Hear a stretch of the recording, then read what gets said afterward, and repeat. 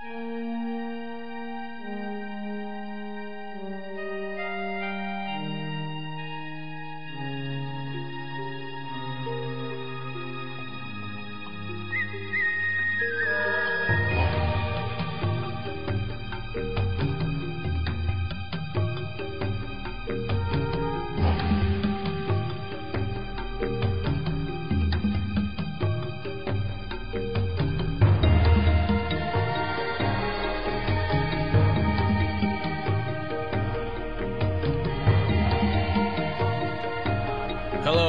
and welcome to another episode of the Diz Explorers podcast, where each week we explore the different avenues of the great Disney universe. This week, for the first time in a long time, we've got a full crew, and it's a great week to have everybody here, because our very own Jedi Master Trip Planner, Adrianne, is fresh back from a quick weekend trip for a Pandora preview. So I'm just going to let her take it over, because there's nothing I'm going to say that's going to be cooler than what she's going to say. So we're going to open the floor to Adrianne and then and hear all about it. We all are very excited to hear about this new land that just opened up in Animal Kingdom. All right. Well, I want to preface the whole thing with saying that I've never seen the movie Avatar, so I don't know any of the geeky stuff about it, which I know is really difficult to understand about me, given who I am. But I made it about 20 minutes into the movie and I was done. It was just not my thing. But I'm always excited about new things at Disney. And I've been particularly excited about these new projects that they're doing, Pandora and Toy Story and Star Wars, because I feel like they're competing with Universal in these new immersive lands that have become so popular. And so I was really excited to see their take on it, because I love the Harry Potter worlds in Universal. So I was really excited to see how Disney would one-up them. But my husband and I went and had everyone that got a pass holder preview went for a 2-hour window. Our window was from 3 p.m. to 5 p.m., which apparently I didn't think through well enough, because I didn't get to see all the cool bioluminescent stuff that comes on at night. But we got to Animal Kingdom at about 2:30. We got there about 2, but we made it over that way about 2:30 and expected to see a long line of people waiting to go in.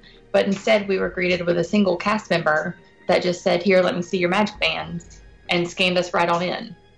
So I think we had talked earlier about how they weren't super strict with the time limits of when you were to arrive and when you were supposed to get kicked out, because no one kicked us out. We just kind of left. But anyway, so we got in there about 2:30, and a cast member greeted us with a park map specifically set up just for the new land, and just basically said, if you have questions, we're here, but just go enjoy, see what you want to see, and let us know if there's anything we can do to help. So I was immediately completely overwhelmed with the scenery. I had watched a few YouTube videos of people who had gone through, and anybody that has know that it's completely overwhelming. I'm looking at the pictures that I took now that I posted up on my Facebook, but it's so green. And like I said, since I hadn't seen the movie, I don't know what's well, I mean, you can tell, because if they look out otherworldly, then obviously they don't belong here on Earth. But there's so much like Avatar, like Pandoran greenery and plant life mixed in with, regular earthly plant life. You really honestly can't tell the difference. And cast members were explaining to us about which things like glow at night. There were these little blue pods that glow, and pretty much anywhere you saw the little green, it's hard to explain, but like a limeish green, then you knew that was something that was going to glow as the night got darker. But I literally couldn't stop taking pictures. Like my husband was like, "Are we going to move from this spot?" I'm like, "Eventually, I promise." But everything like I said, when I walked into Harry Potter World at Universal, the immersion was there, but you could still see the rest of the park. You know, Right. like I knew Jurassic World was behind me when I walked in. But here, it's completely secluded. There is nothing to take you out of that immersion. And I found that to be so, I mean, it just took you right in. And you don't hear any of the park sounds. They have speakers all over the world where you're just hearing different animal noises and different things like that that would be native to Pandora. So there's nothing to take you out of that immersion. Even the cast members' name tags have their name, their city, their country, and then also Earth. So to make sure that, so they've added, planet, a planet designation to their name badges, which I thought was really nice. And they were all completely in it. They were selling it. The cast members were telling us how, they've only been on Pandora for 2 months, so they're still learning things themselves. And, the last time they visited Earth was maybe 6 months ago, and things like that. So they were completely selling it. Oh, wow. So they were totally, I forgot that was the story there, that the cast members that were there were supposed to be like they were on the expedition as well, I guess, is the whole story. Yeah, so it was cool. It was really cool, and no one slipped once, So it was really great. So like I said, when you first walk in and you start seeing all the plant life and all the scenery and everything, it just takes you a little while to take it all in, because it was beautiful. But we decided after I finally stopped taking pictures, because I was like, I am kind of on the time limit here. We decided we were going to do Flight of Passage because of the two new attractions. That's the one that I was most excited about. And so we were trying to figure out how to get there. And this is the one thing that, I mean, it's a fairly small area of the park, but there are no signs, literally no signs. So there's nothing like when you're walking through Animal Kingdom and it says Kilimanjaro Safaris this way. There's nothing like that. Right. And there's not even a sign that says this is Flight of Passage. It's a totem. So it's like this giant woven banshee, or their representation of a banshee, that lets you know that you're in the right spot before you finally see the front of the queue line. So I got completely turned around, had to ask a cast member, like, am I headed in the right direction? And she's like, yeah, just go under the floating mountains and you'll find it. But even with the park map, I'm useless with maps anyway. You don't want me navigating your way anywhere. But but once we found our way there, I was like, well, duh, there it is. But the queue, I took a video of some of the queue, and I took lots of pictures of the queue for Flight of Passage. It is long. And when I tell you it is long, I am not at all being facetious. It is the longest queue line I have ever walked through. It wanders up through all the greenery. I mean, it's really cool how they did it, because it goes from Pandoran into the more scientific part of it, and it turns into that very gradually. Like at first you're just walking outside, and then you go through these caves with all these cave paintings on it, and then you slowly get more industrial as you go in before it becomes full on, I forget what it's called, ACE or something, whatever it is, the company that's providing you with this experience. The queue is beautiful, and that was another thing that I, again, just couldn't stop taking pictures, because everywhere I went, there was something new to see, or a new angle, or something, and I couldn't stop myself.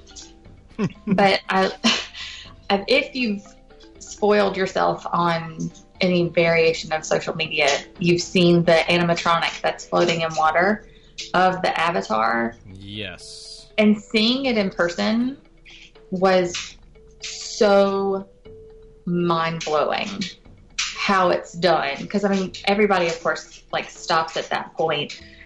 But you just got this, like, how tall are they? Like 8-9 feet, something like that. Tall, and he's just floating, and then every once in a while, like, his feet kick or his tail twitches, and it's just so lifelike that it's creepy, basically. Like, it goes from really neat to wow. Like, maybe I should move because I'm afraid it's going to open an eye at me or something.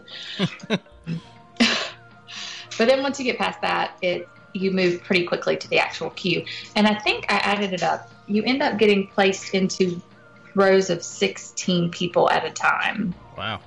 And I counted 6 different queues that those 16 people could line up into. So approximately 100 people or so, a little bit less, can ride the attraction at a single time. So I figured that's pretty good. So even though they're expecting big waits, I think that hopefully it'll move through fairly quickly. I don't know what the capacity is for Soarin', but it seemed similar to that. Okay. But once you're actually in the actual part, the story, kind of like Mission Space, you have to go through the little story part first. So they've got a video of a guy who's telling you how they're going to genetically match you to an avatar, and then it's going to feel like you're riding on a Banshee. And the creator of it all, I think her name was Dr. Ogden. I had to watch that video many times. She kind of explains the whole process, and then they have you stand on your number, and then there's a video camera on you, and it says it's going to get your genetic material, understand your genetic makeup, and you're supposed to wave around and move, and you do, and you see it up on the camera, and it looks all goofy, and people giggle, and but it was fun. And then you see your number and the picture of the avatar that you're matched to, and then take you to a second room where you get the instructions for the actual ride vehicle. And basically, if you haven't seen it already, it looks like if you go to an arcade and how they have the motorcycle rides, yes. like a race car but a motorcycle. Yep. It basically looks like that. So you climb onto it like that, like you're riding a motorcycle, and then you scoot all the way forward, and it's almost like the lap belt, but it comes up against your back, and then 2 come up against the back of your legs. And then you look down, and it's matching you and connecting you to the avatar. And then you wear these goggles, the 3D goggles, which are not comfortable and awkward. I haven't found a pair of 3D goggles yet that isn't, but these were especially so. Like, they felt like they sat like right at the top of my nose, and like I felt like they were going to come off the whole time. But then as soon as you get connected and you look up, it almost looks like Star Wars hyperspace coming at you, and then all of a sudden you're on the Banshee, and I have no idea what the technology is that went behind this thing, but I've been calling this ride Soarin' on crack, because that's basically what it feels like. Like and I had that big stupid grin on my face like I did when I watched Soarin' too, and I can't even describe it, and that's terrible because that's the whole point, but it really does feel like you're flying. And the ride vehicle that you're on breathes in and out, and you feel it against your legs. So it's just another added layer that they've done to really immerse you in the ride. And then there's smells. Like the second I got in there, I said, it smells like something. It smells like Soarin'. And I don't know if it's the same scent or what, but initially it smells just like one of the scents from Soarin'. And I can't tell you which one because I have a terrible nose. But it changes throughout the ride, and at some point you go over water, and you get sprayed in the face with water, and you're misted. And it's very exhilarating. Like, I knew my heart rate went up a lot, and then it kind of brings you down. The pacing of it was very nice. And I don't want to give anything away as to the actual what the ride experience is like, but it has to be experienced. If Soarin' is your thing, if Mission Space is your thing, if that kind of thing doesn't make you sick, then that ride it has become my favorite attraction of any park that I've ever attended ever. Wow. And we went back and did it again because I had to. I'm like, I'm never going to be able to walk straight onto this thing ever again. So we're doing it again. And then you get off, and it, of course, makes you go through a gift shop, which we didn't stop and look at any of the stuff because I knew I wasn't going to buy it. But it's all specific to Pandora. You're not going to find like a Mickey 2017 mug or anything in there. It's all Avatar, Pandora related T-shirts, and we saw necklaces, and the big popular thing apparently is this little Banshee that you can have on your shoulder, like a puppet kind of thing.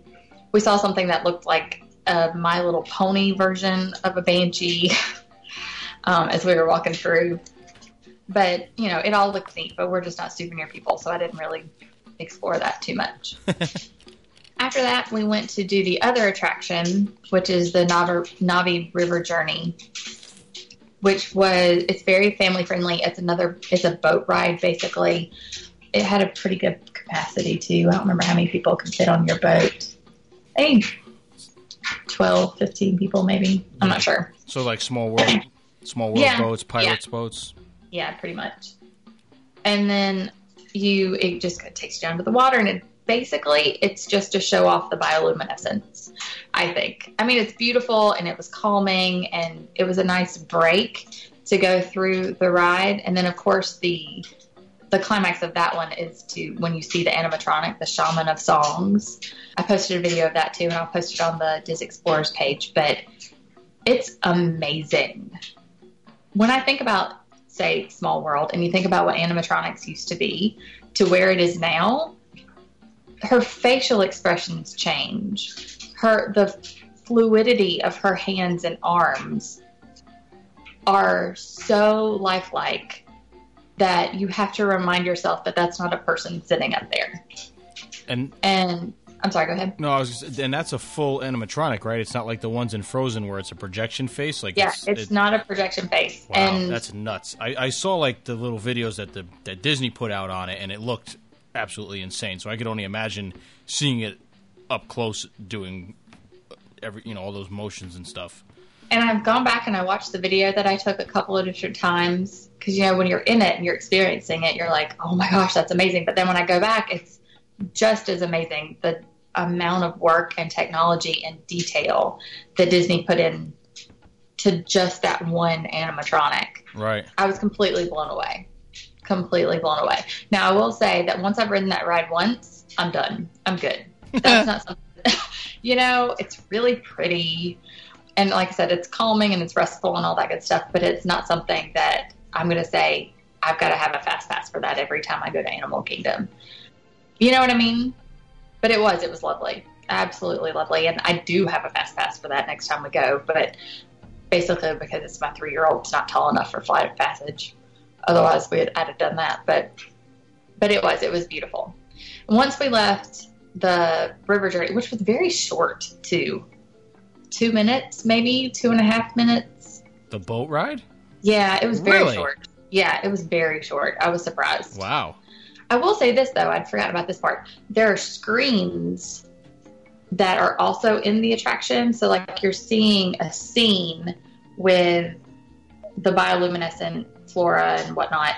And then behind it, tucked in, is a screen that you don't really realize is a screen, but it's showing a video of maybe their native deer or whatever their animal life is called.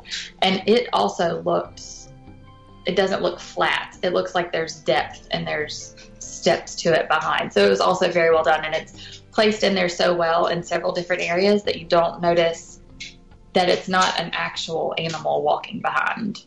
Wow. So I will say, again, the technology and the design and everything is absolutely top notch. And we'll ride it again. It's just not something that I'm like, oh my gosh, I have to do that again. So those are the 2 attractions. And then there are 2 food offerings, or 2 different places where you can get food and drink. The one that we went to is the Satuli Canteen, which is the quick service. It was fairly decently priced. A couple of different things that you can get to eat there. They have a create your own bowl where you get to choose a base. Then you choose a protein, and then you choose the dressing that goes on it. So I got that. I got a quinoa and vegetable base with chicken and an herb dressing, and it was delicious. I thoroughly enjoyed it and cleaned my plate. It was delicious.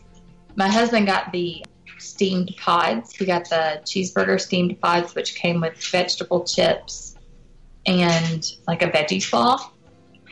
The steamed pods were good. I'd heard somebody on YouTube describe them as tasting exactly like a McDonald's cheeseburger, and that's pretty much exactly it. I mean, they were good, but it's not like a gourmet burger. It just tastes like something that the masses would really enjoy, if that makes sense. And we also got both of the desserts. They offer a chocolate cake and a blueberry cream cheese mousse. The chocolate cake was really, really rich and dark chocolate, so it was kind of bitter. And they call it a cake, but it didn't taste like a cake. It didn't have the texture of a cake. It had the texture of a mousse with maybe a cookie on the bottom, but it was still good. And then the blueberry cream cheese mousse was delicious. That was definitely my favorite thing. They also have a non-alcoholic drink called the Pandoraland Sunrise, which we got because I was like, I might as well sample as much of many things as I can. And it was Powerade, basically. Like how you can get all those little signature drinks for kids at the different restaurants, they come like a light up Tinkerbell or something. That's what it tasted like. It was just a regular old juice. It wasn't anything special.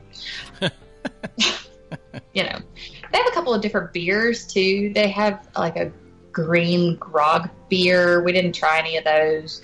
They also have wine by the glass. They had some sangria, I think. I'm sorry, go ahead. No, I was going to say, weren't you with your husband?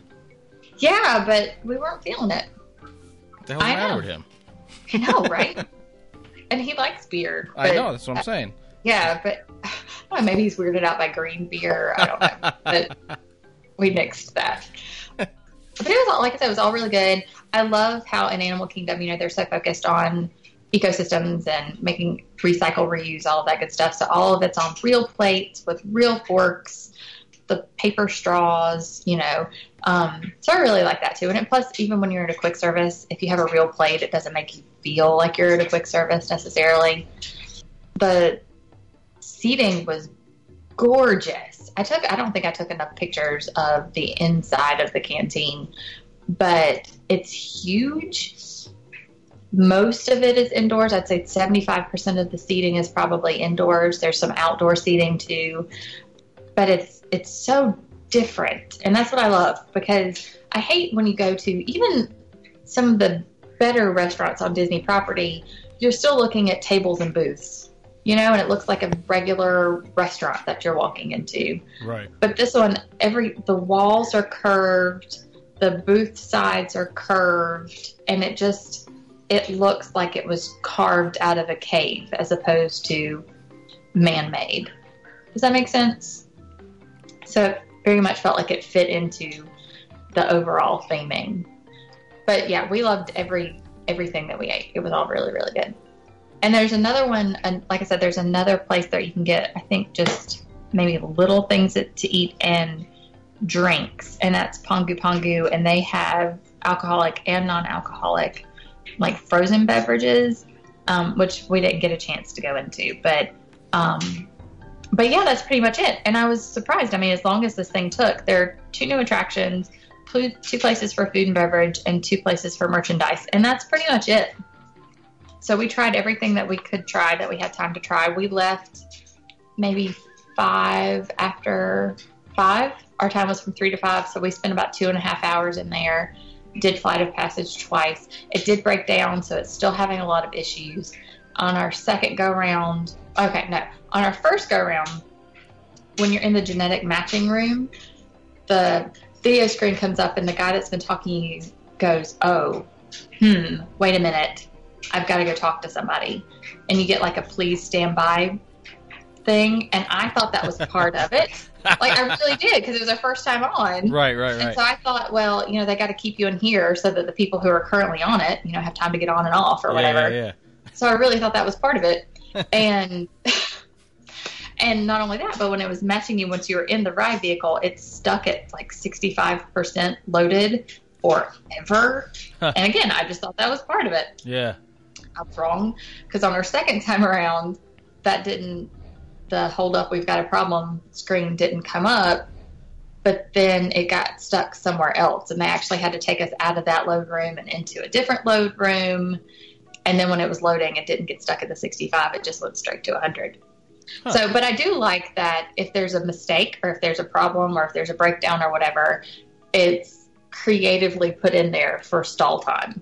Right. So that it doesn't take you out of the experience. I think they've learned by now. Right. But I fully expect, I was looking at the hours for when Animal Kingdom will be open as soon as Pandora opens officially on the 27th. It opens at 8 o'clock in the morning. I think it doesn't close until 11 o'clock at night. And then it has extra magic hours from 11 p.m. to 1 a.m. Wow. So, yeah. So we're talking there's only a 7-hour period of the day where Animal Kingdom will be closed. That's like magic. It's like Magic Kingdom hours. Like during Christmas, right? Like craziness. But not even extra magic hours in the morning. It just genuinely opens at 8 o'clock in the morning. Right. Well, that's right on par. I mean, if it starts opening at 7, then... Right. Then that's a little early. Well, you know what, though? They're probably, between that being open full-time and the response that it's getting, that I've seen on social media, is nothing but pretty much what you've been saying. People have been singing their praises. You know, I haven't heard really any negativity or anything that's like, oh, this was a waste of 3 years and, you know, billions of dollars and da-da-da-da-da. It's all been pretty much on par with what you had just said to us. So I think between Rivers of Light doing 2 showings and then this, they're just preparing for the numbers. I'm sure it'll adjust. I think leaving it extra magic hours till 1 in the morning is probably a little overboard, but you never know. Well, I can see how a lot of crowds, you know, usually you're going to lose a lot of crowds after maybe the first Rivers of Light showing, but given all the work that they've put into the detail at nighttime, I can see how they expect crowds to stay pretty steady throughout the whole stream of the day. Right, that's true too. So because that was the big thing that I was upset about, is leaving at 5 o'clock. It doesn't get dark till 8 o'clock. I don't get to see any of that stuff. So when we go back, I'm definitely going back in the evening because I want to see all of it. Yeah, definitely. Are they still doing the Tree of Life thing too, where they do projections on the Tree of Life? Yeah, and I heard that they're actually going to start that on the back side of the Tree of Life too. Oh, cool. Oh, that's cool. That's just a rumor, I think, that I heard. But right. So I think Animal Kingdom, I love Animal Kingdom at night. Yes. Personally, already. Yeah. But I do think that they are definitely preparing for lots of crowds. I think they've learned a little bit from some of the attractions that they've opened recently, say Frozen Ever After, to try to mitigate some of that a little bit and hopefully spread it out some. I will say that since I didn't get a Fast Pass for Flight of Passage in my next trip, that I've already informed my family that we will be at the park at 7:30. Atta girl. And those who don't have strollers will be running to Pandora, and they will be getting me a Fast Pass, or they will be getting me a rider swap so that I don't miss it while I lag behind with the 3-year-old. Well, I wonder if they see how popular this is, if they don't move that start time on some magic mornings to 7 o'clock. And they may do that, and they may have to do that because, I mean, we're also entering summer period where it's going to be busier anyway. Mm-hmm. And I don't think, like I said, I love Animal Kingdom, but it's a half-day park for me. And this would make me want to be in the park longer, or at least multiple times. We still take a break in the middle of the day, but I would want to be at Animal Kingdom, like I said, at rope drop to get there hopefully before the bulk of the crowd. But then I'm going to be fighting those crowds at night because I'm going to want to see that for sure. Yeah, definitely. Might be a good idea, just thinking strategy-wise, for people who want to see it at night to go after, like, whenever the first Rivers of Light showing is going. That's when most of the Fast Passes and the dining packages are for the first showing. Right. So if you went while that was going on, you might miss some, because I would assume that after Rivers of Light is when 90% of that crowd is going to head back into Pandora. Right. And they're kind of on opposite sides. Yeah. They're far away from each other. Rivers of Light opening is back in Asia. Right. Yeah. When I was there, it was kind of a cluster, the way they have it, with the early show emptying out and the people waiting for the new show. So it's like a traffic nightmare in that whole area. It's terrible, starting at about 7:30. Yeah, where Rivers of Light come, that whole corridor where Everest is leading up around to the Nemo Theater is just a mess. Just a mess. It really so is. It's really going to bottleneck people. So that may be a good plan of action for now, like you said, Adrian, during that first showing, kind of like the old Magic Kingdom double parade theory, you know. While the first parade's going on, 90% of your families with young kids are waiting for that first parade, the first castle projection show, and then, you know, after Wishes, that was at 10 or 9, whatever, depending on the season, then a lot of people would just leave out of there. So that may be the course of action as well for Animal Kingdom for a while. So that's probably a good plan. Yeah, I think that will, well, I say that would be our plan, but I actually have a dining package for the first Rivers of Light showing. So, you know, it's hard to plan these things 6 months out. It is. Now, did you see Rivers of Light at all? No, I still haven't seen it. Okay. I'm just curious I'm curious to see what anybody else thinks. I think I'm the only one that's seen it so far. Yeah, I wanted to, but for this quick weekend trip, I was already dealing with cranky children. Yeah. So I wasn't going to push it too hard. I can't wait to be in the park after dark. I've yet to be in the park after dark. Oh, Milford. It's Milford. amazing. Oh, you're going to... And it's beautiful. And walking back through that section that we were just talking about that gets so congested, the overhanging lights are just gorgeous. It's gorgeous. The previous to this trip that I just went on in April with my family, the only other time I'd been there at night was in 2012 or 13, whatever year they opened New Fantasyland. My brother and I had gone down for a trip in like mid-November, and it was decorated for Christmas. And only the front part of the park has Christmas lights and such on it. And he was like, I've never been to Animal Kingdom at night. Let's go. Because they had it open late. Not too late. It was maybe open till 8 o'clock. But then again, it got dark early. And we were just wandering around. And I tried to take as many pictures of signage and lanterns and lamps and stuff like that. Because I, like you, Adrianne, like to take pictures of all the backdrop stuff. And I was just blown away by the beauty at night. And like not much was open. You know, grab some beers here and there at kiosks and such. But... man, that place was beautiful at night. And then when we were there this past April, it was awesome just walking around at night. It just really is. Yeah. The landscape is just beautiful. Everywhere except for like the Dinoland area, because you should just stay out of that area anyway. But even that's kind of pretty, because we walked through that it was like right at dusk. And now it's completely removed from the rest of the park because it doesn't fit the theming of the rest of the park. But it still has that pretty like vintage carnival kind of thing, which is pretty in and of itself. It just doesn't match everything else. But that whole main area, just after you come past the Tree of Life and you go over that first bridge, either past Dawa, and you head over towards like where Pizzafari is, and almost towards where the entrance of Pandora is, like that little corridor where they have those cool lights with like the multicolored glass in it, like those big lanterns. I think they're the ones that are along either Pizzafari or Flame Tree.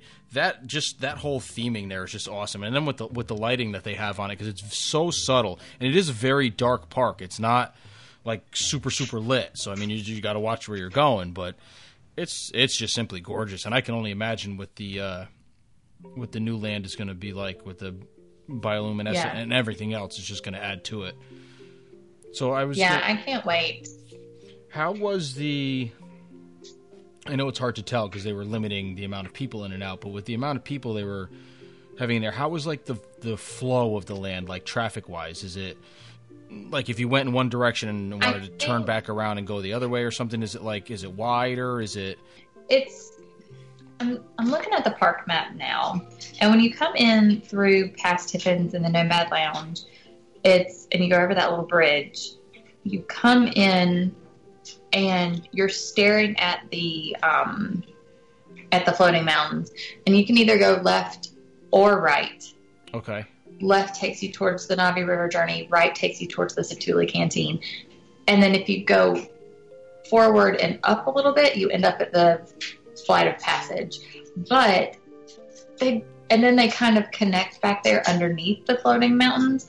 So I think when you come in, I don't think it's going to bottleneck too badly because there's so many different places you can go. Right. But it's pretty small. With the amount of traffic that I assume is going to start, I think it's going to be pretty crowded, especially right there under the floating mountains where everybody's going to be trying to get pictures and where they have the photo pass photographers. I think it's I don't think it has a terrible potential for bottlenecking, like we were talking about back there towards Everest. Right. But it doesn't have an easy flow either because it's not a circle. Okay. It's more like a delta going out into the ocean. If that makes sense. Yeah, no, I got it. Because I think last week before we recorded or after, we were trying to look at maps and stuff, and just trying to see the flow of the land and how it and where it emptied out. Because I know it empties out over by where Lion King is. Yeah, and it Lion does King do show. that. And I think we had talked a little bit about how that's kind of how they were going to direct the pass holders through, or the preview people through, but they didn't. We came right back out through Nomad Lounge. Now, I will say when we left at 5 o'clock, we didn't have a line when we got there at 2:30, but the 6 o'clock preview people were backed up so far. Oh, wow. At 5 o'clock, that line was insane. And we were talking to a cast member as we were walking out, and she was looking at the sky, which was getting dark. It was about to start pouring rain. And she was like, I don't know what I'm going to do with all these people and get them in and let them have their preview time, but also not be ruined by all the rain. So, but I think if you're there for the preview, a little rain's not going to stop you. Probably not. Yeah. But I think they were planning on letting people in early. Right. So that wouldn't be too big of a deal. But yeah, so I didn't even get to go out the other side. So like I said, given from the map, it looks like that's where it would come out near Festival of the Lion King. And there was the one and only sign in Pandora did say either Discovery Island or Africa. So it kind of directed. Wow. Yeah, right. Interesting. Yeah. Very interesting. Yeah, but overall it was a great experience. I'm really excited to go look at it again. I'm very glad that, because we saw lots of people with their kids bringing them in, I'm very glad my kids weren't with me because I really had a chance to look and take it all in. Because next time there'll be so many more people, and I'll be, trying to talk my daughter into eating a cheeseburger steam bun. And, I promise it tastes like a hamburger. That's right. Yeah. It looks weird, but I promise that's what it tastes like. So I was very glad that I had that opportunity, and shout out to my sister for babysitting. Nice. Yeah. But yeah, any other questions? Did you go into any of the souvenir shops, or you didn't bother with any of that either? We did, because when you come out of Flight of Passage, it dumps directs you into one. Through one. Yeah. Now, let me tell you, we talked about the front queue being long. The line to get out of it was just not quite as long, but like only maybe half of it. You still wind down through the mountain, and you go back and forth on these ramps before it finally spits you out in the gift shop. Wow. Yeah. It must be having to do with the logistics of where they had to actually build the attraction. Yeah. The show building must be behind where you can't see it, and obviously the floating mountains are the facade. So right. To lead you in, almost like Soarin'. I mean, that's long, but it's not. I mean, it's very wide. So right. I mean, if they had a skinnier, think of. I've not seen this new one yet, but it kind of reminds me of what they did for the inside of Nemo. I mean, that's not a huge space, but the way they have you snake in there, it seems like you're walking for miles. But it's not. I mean, when you first walk in, if you look, you can see where you're going to end up, but you snake around 172 times. Ariel's kind of like that too, but yeah, Ariel's definitely like that. Well, you know what? That's smart on their part because it keeps the capacity. People are inside, and I guess it makes you feel like you're gaining somewhere for when the crowds are going to be insane. You know that thing's going to have giant lines and huge waits, just like when all the other big ones reopened and have opened again. So right. I got to imagine learning from, like you said, Frozen, Mine Train, and obviously pulling from Soarin', since it seems to be a similar concept to that, with that adding the... Maybe they've taken numbers from when they added that third theater, and they know what capacity it is.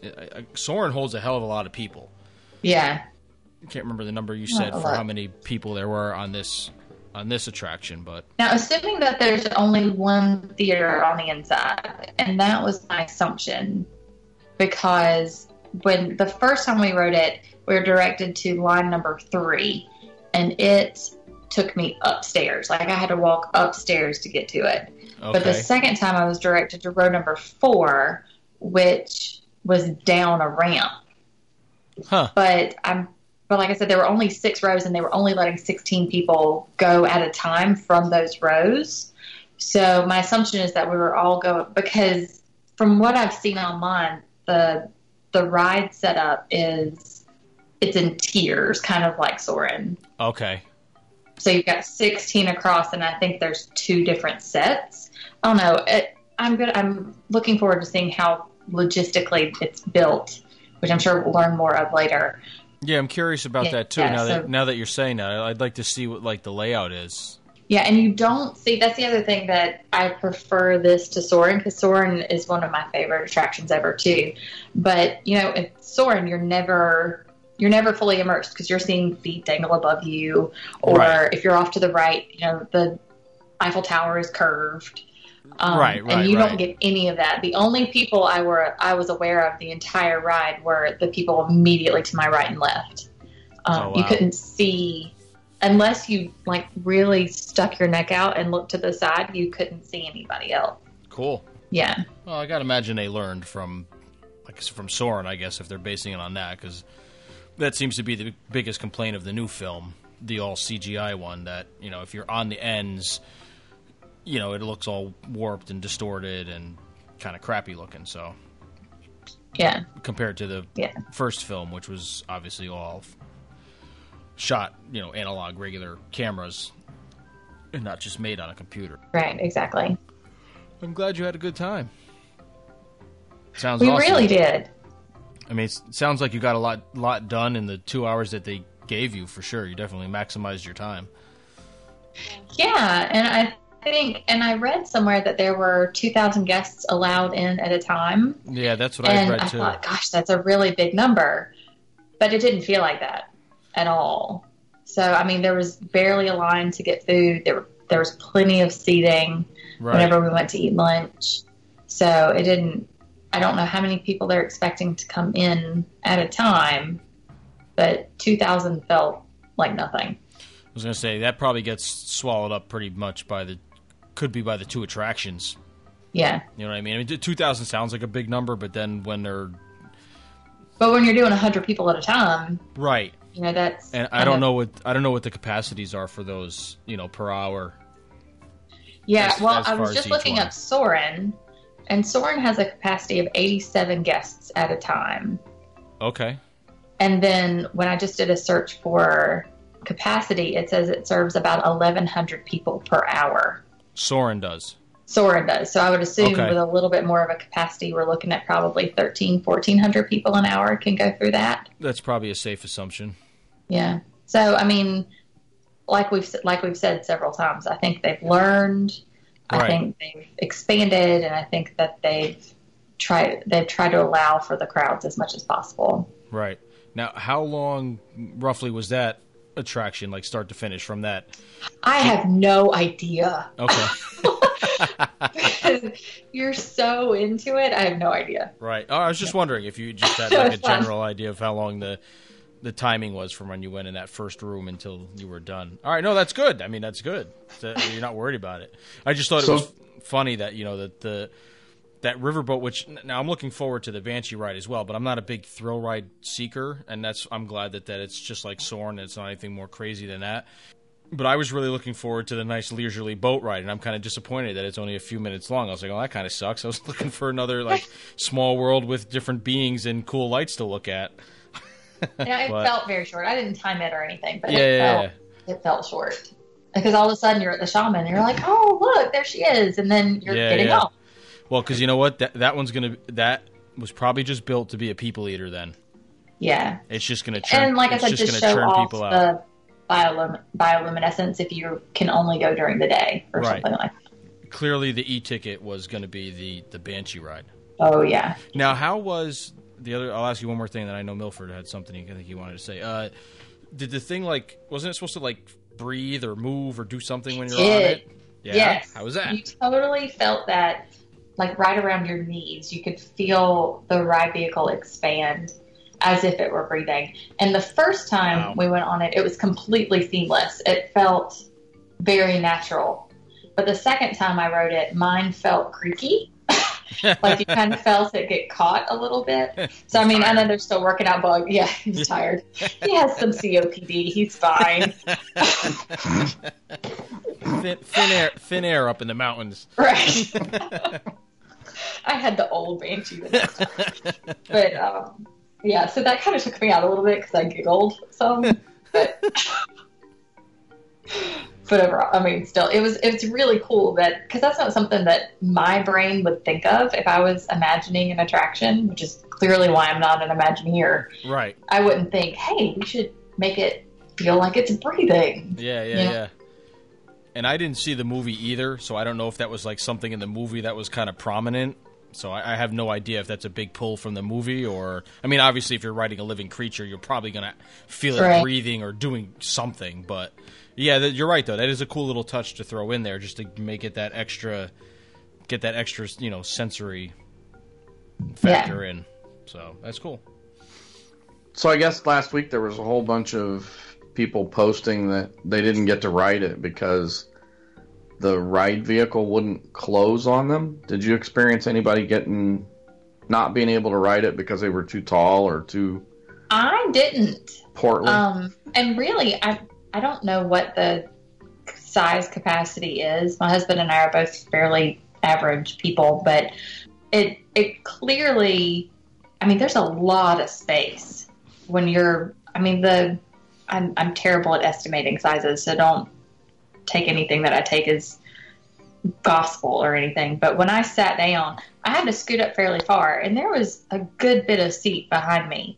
And then, like I said, the back closure that comes up is, even in the video that they make you watch, is custom to your body. It stops at you. So if you have a smaller child, say, it closes in further to get them in nice and secure. So I don't know about height. I had to assume you'd have to be a pretty tall person. Most of the complaints we heard was the thing that comes down on your back comes to a point and you hear it click, but then a cast member came along and pushed on it further and couldn't get it to click the second time.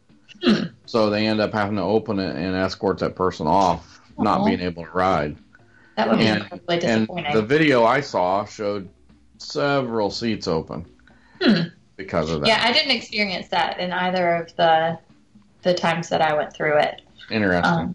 But I guess there's always a capacity, a size capacity. So yeah, I had heard nothing like that with the back thing. People I know who had ridden it, and people above average size or bigger people in general, I'd heard that weight wasn't a problem and height was not an issue. There was something that it felt like your legs, if you had like big calves or really because there's something that thick, cinches down on your legs. Yeah, if you had really thick... Yeah, these two flaps come back about at your calf level. Yes, that's what I heard the issue was. Like a couple of guys I know who work out a lot or are runners and have big defined calves, that was kind of become not an issue. Like those things wouldn't close right, or you wouldn't feel the breathing part. It was something along those lines that they were worried about. But it didn't seem like height or weight was any sort of an issue. Okay. From people, and I can see that because the ride vehicle feels like, I mean, it's very open. Right. Because like I said, it's motorcycle-like. And these were, people who were telling me, like, would go on, say, Mine Train, because that thing is tiny. I mean, I'm a little guy. I'm 5'6", and my knees are up to the stupid bar on Mine Train, because that thing is tight. So, guys who couldn't fit in Mine Train because they were just a little portlier or just bigger physique in general were fine on it, on the Banshee ride. So, who knows? Maybe some of that stuff they'll be able to adjust out.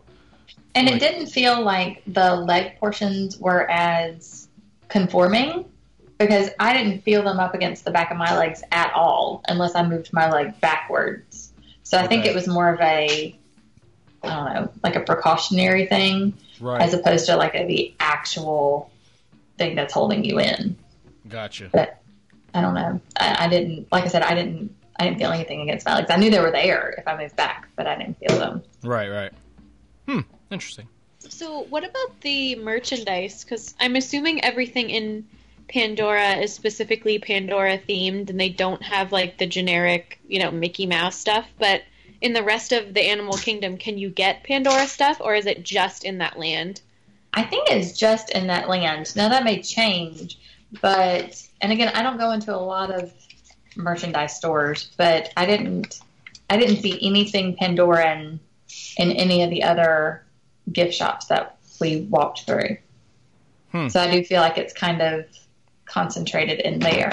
Right. I was going to ask a similar question to what Jessica said, because I was having conversations with people who I knew but didn't go in any of the gift shops, and I was going to say how much Blue People stuff was there to your generic Mickeys and Minnies and antenna toppers and lollipops all over the place, or because that's always the biggest complaint now with all of most of the merchandise shops in any of the 4 parks. There's really not much specialty stuff anymore in all the lands, where it used to be that way a long time ago. So I was wondering I'm sure there's Pandora themed stuff and probably things from the ride and Navi plushes and all sorts of other things, but it's just... Yeah, there were tons of t-shirts. I remember seeing a bunch of t-shirts. Like I said, lots of Banshee things. Bubble wands. I didn't see any bubble wands. There is. They have. Are there? Yep. But I didn't see anything that I could go to World of Disney and get. Right. And then there was one other thing. Oh, I can't think of it. There was something else I was going to ask about the merchandise, but I can't think of it now. Oh, was there I'm thinking of Rivers of Light. Never mind. They had those lotus flower popcorn buckets. I was thinking of that, but I thought there was some other. Navi gift that I saw. It was like a glow in the dark. Looked like a teardrop type thing. Was that like the tail thing or something? It was like I don't know. It was like a teardrop looking. I don't know if it was something you wore on your shoulder or it was like not a backpack. I don't know, something for kids. Maybe it was the tail. Maybe it was one of those tail things and it lit up. I can't remember what it was, but I did see pictures of that. The only thing that I saw on a shoulder was the Banshee pet thing, which I think is pretty expensive. I want to say I read somewhere it's like $40 or something. Is that the thing that you get to like name yourself or it grows or something? I thought that was like not a virtual. Like I saw a picture with somebody on its shoulder, and I thought it was like one of those magic, things that that the PhotoPass thing puts in. I didn't realize it was an actual something you can buy. Yeah, I'm trying to look it up now.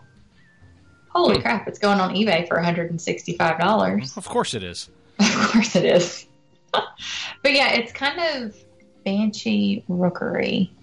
And I think it sits on your shoulder and it looks like it has a little, like a pump almost. And when you touch it, maybe it moves. It's like one of them Furbies. Will it talk to you? Maybe. And I thought it was plush, but the things I'm looking at online right now make it look like a plastic toy. Huh. So I don't know. I did see somebody walking out with one as we were leaving the park. Right. But I thought I'm not. No. I'm not. No. Nope. That's fun to play with and put back on the shelf. Yes.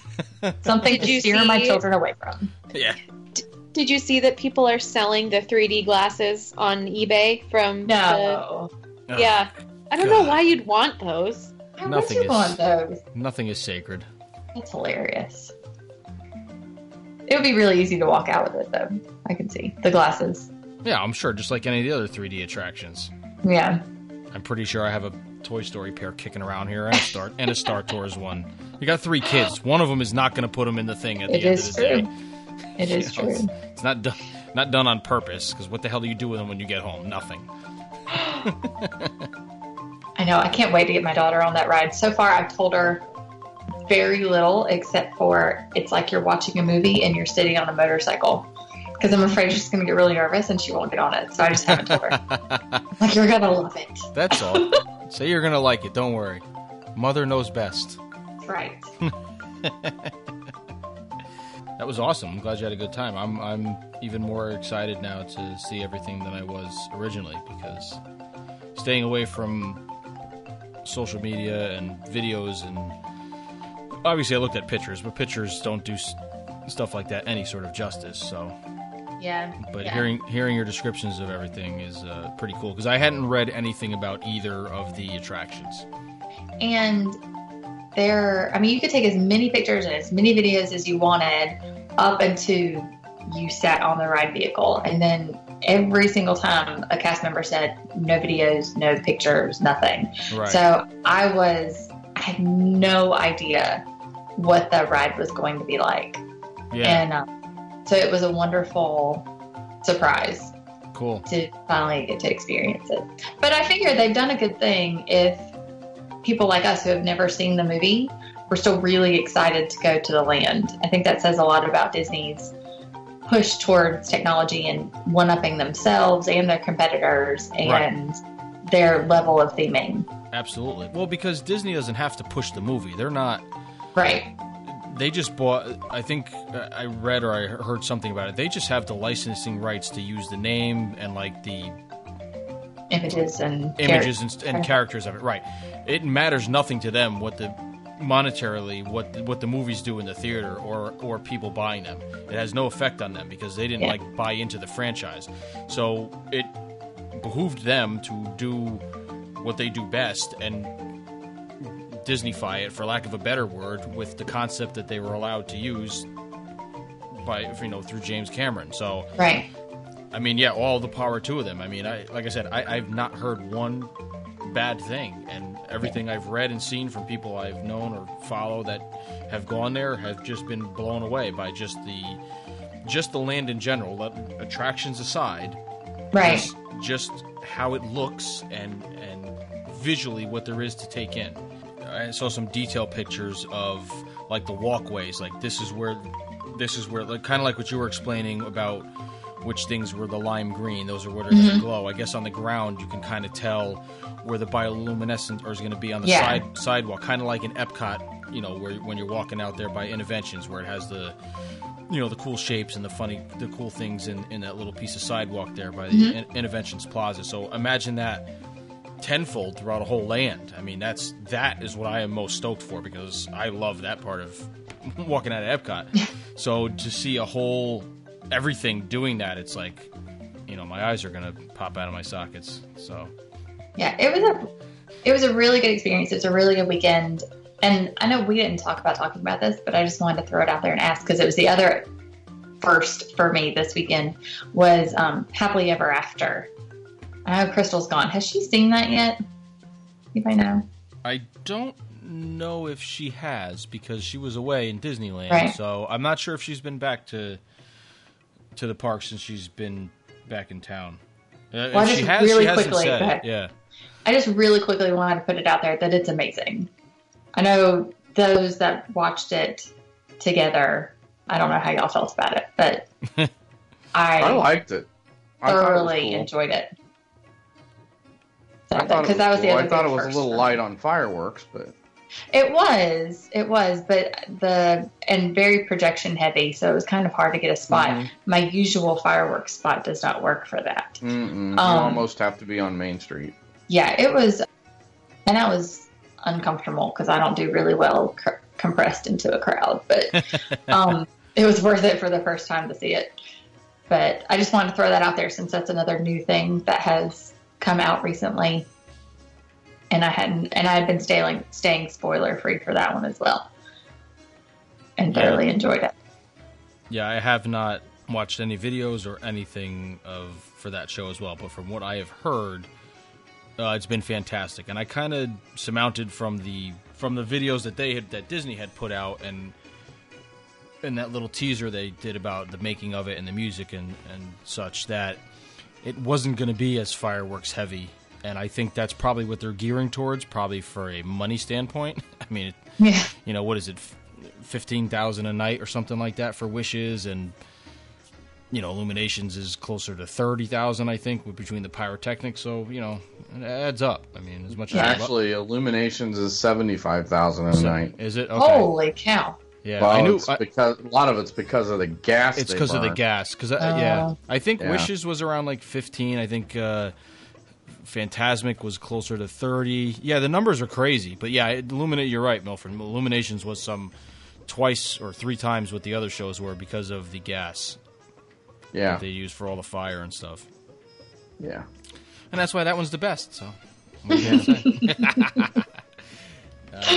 And it's not going anywhere anytime soon because they fixed the globe. They found somebody to make parts for the globe. Perfect. Oh, good. That's what I like to hear. And I don't know if that's good or bad.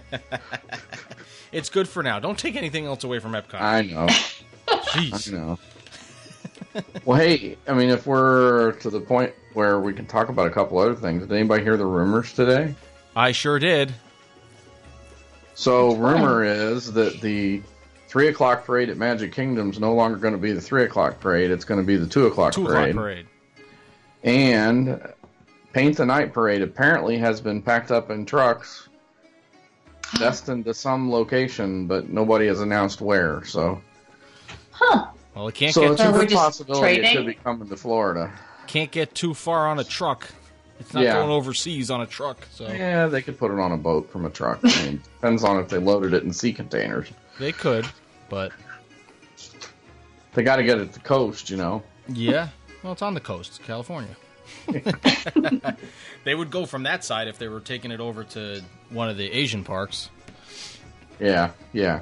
I don't think they'd bring it to Paris at this point. They haven't figured out what the hell they're doing over there yet. But who knows? But We'll don't find they out. have their own? Doesn't Paris have its own nighttime thing anyway? I believe they have some version, or they did, of the electrical parade or something. I forget what they had over there. I don't remember. But yeah, hey, we need something. I mean, I've heard good things about Paint the Night. I've never seen it. I've never watched a video of it. I've heard the musical score, which is pretty cool. So anything's better than nothing. Yeah, they definitely need something else at nighttime at Magic Kingdom. I mean, a brand new original one would be awesome, but I don't know if that's ever happening anytime soon. We'll just have to see. But yeah, I did hear that today. There was a bunch of that going around, so I guess that's good news.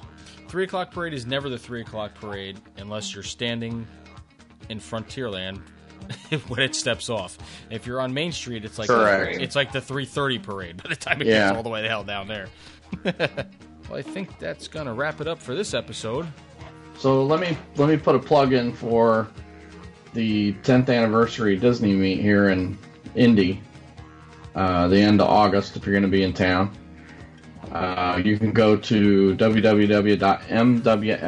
www.mwfk.org, which is Magical Wishes for Kids. It's an organization we started here in Indianapolis that does philanthropic fundraising for Give Kids the World in Florida, which Give Kids the World is the organization that helps with Make-A-Wish.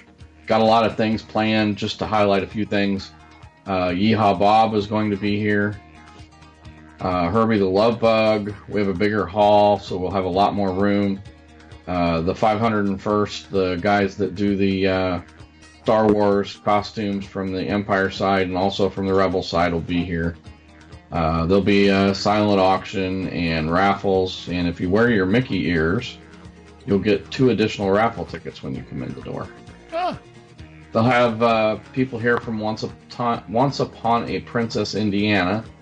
And I will tell you, last year, the 2 girls that came were dressed as Anna and Elsa, and, I mean, they looked identical to some of the ones they have in the park. So, Nice. we're actually going to be doing a group podcast from there, so I'll be participating in that. Along with, I'll have my travel agency set up there to answer questions for people as well. So, again, it's www.mwfk.org, or you can do a Google search for Magical Wishes for Kids. So, and all the money raised goes to Give Kids the World. So, just wanted to get that plug in there. Yeah, definitely. Cool, yeah. Yeah, so if anybody's out there in that area, definitely go check that out. I know if I was closer, I most definitely would. It sounds like, besides where the money goes to the charity, it sounds like it's going to be a great time if you're a Disney fan to link up and hang out with other fellow Disney fans. And having so much stuff that's cool to the parks, Dole Whip Machine and Yeehaw Bob, away from the world at an event like that is pretty awesome. So, very good. All right. So, that's going to do it for this week. We thank Adrianne for giving us that great recap. I'm glad she was able to go down there and enjoy some time while the crowds were not as nutty. So we'll be interested in hearing about when she was down there during the regular opening time and then with her family and children and strollers and everything else, because that's definitely a different approach, and I'm sure she's all ready and prepared for it anyway. So yes. So Waking my family up. It's early. There might not even be roosters crowing yet. They're getting up out of bed. gotta do it. Where are you staying? This time we're actually staying off-site. Oh. Yeah. The 5 of us, myself, my husband, my 2 kids, and my sister, were all cramped in a room at Pop Century this weekend. And we decided that a 3-bedroom condo sounds much more comfortable for a full week. I'd say so. Yes. So we're off-site. It's like 4 miles outside of Disney Springs, maybe. Okay. So that's not bad. Gotta do what you gotta do. That's not too bad. I gotta be able to breathe occasionally. Yeah, no, definitely. Well, it's nice with the kids. I mean, to have the room. We usually try to get either one bedroom at least on property if we're there, and spend a little bit of extra just because it's nicer to have all the kids in one room and have your own sleeping space instead of being all on top of each other. Doesn't work with 5. That extra kid makes it all screwed up. So until they get old enough like Melanie and you can just get them all their own room, you go down in that room. Yes. And Mommy and Daddy are in this room. Separated by a full wall instead of a door. Anyway. Well, we thank you for listening again. As always, you can head over to the DizExplorers.com and find us on there. You can find links to our Facebook group and Twitter and Instagram, and also links to all our troopers, our individual personal accounts on all the social media sites. You can download this podcast on Podbean, Google Play, iTunes, Stitcher, TuneIn Radio, and also on YouTube. Thank you again for listening. We'll talk to everybody next time.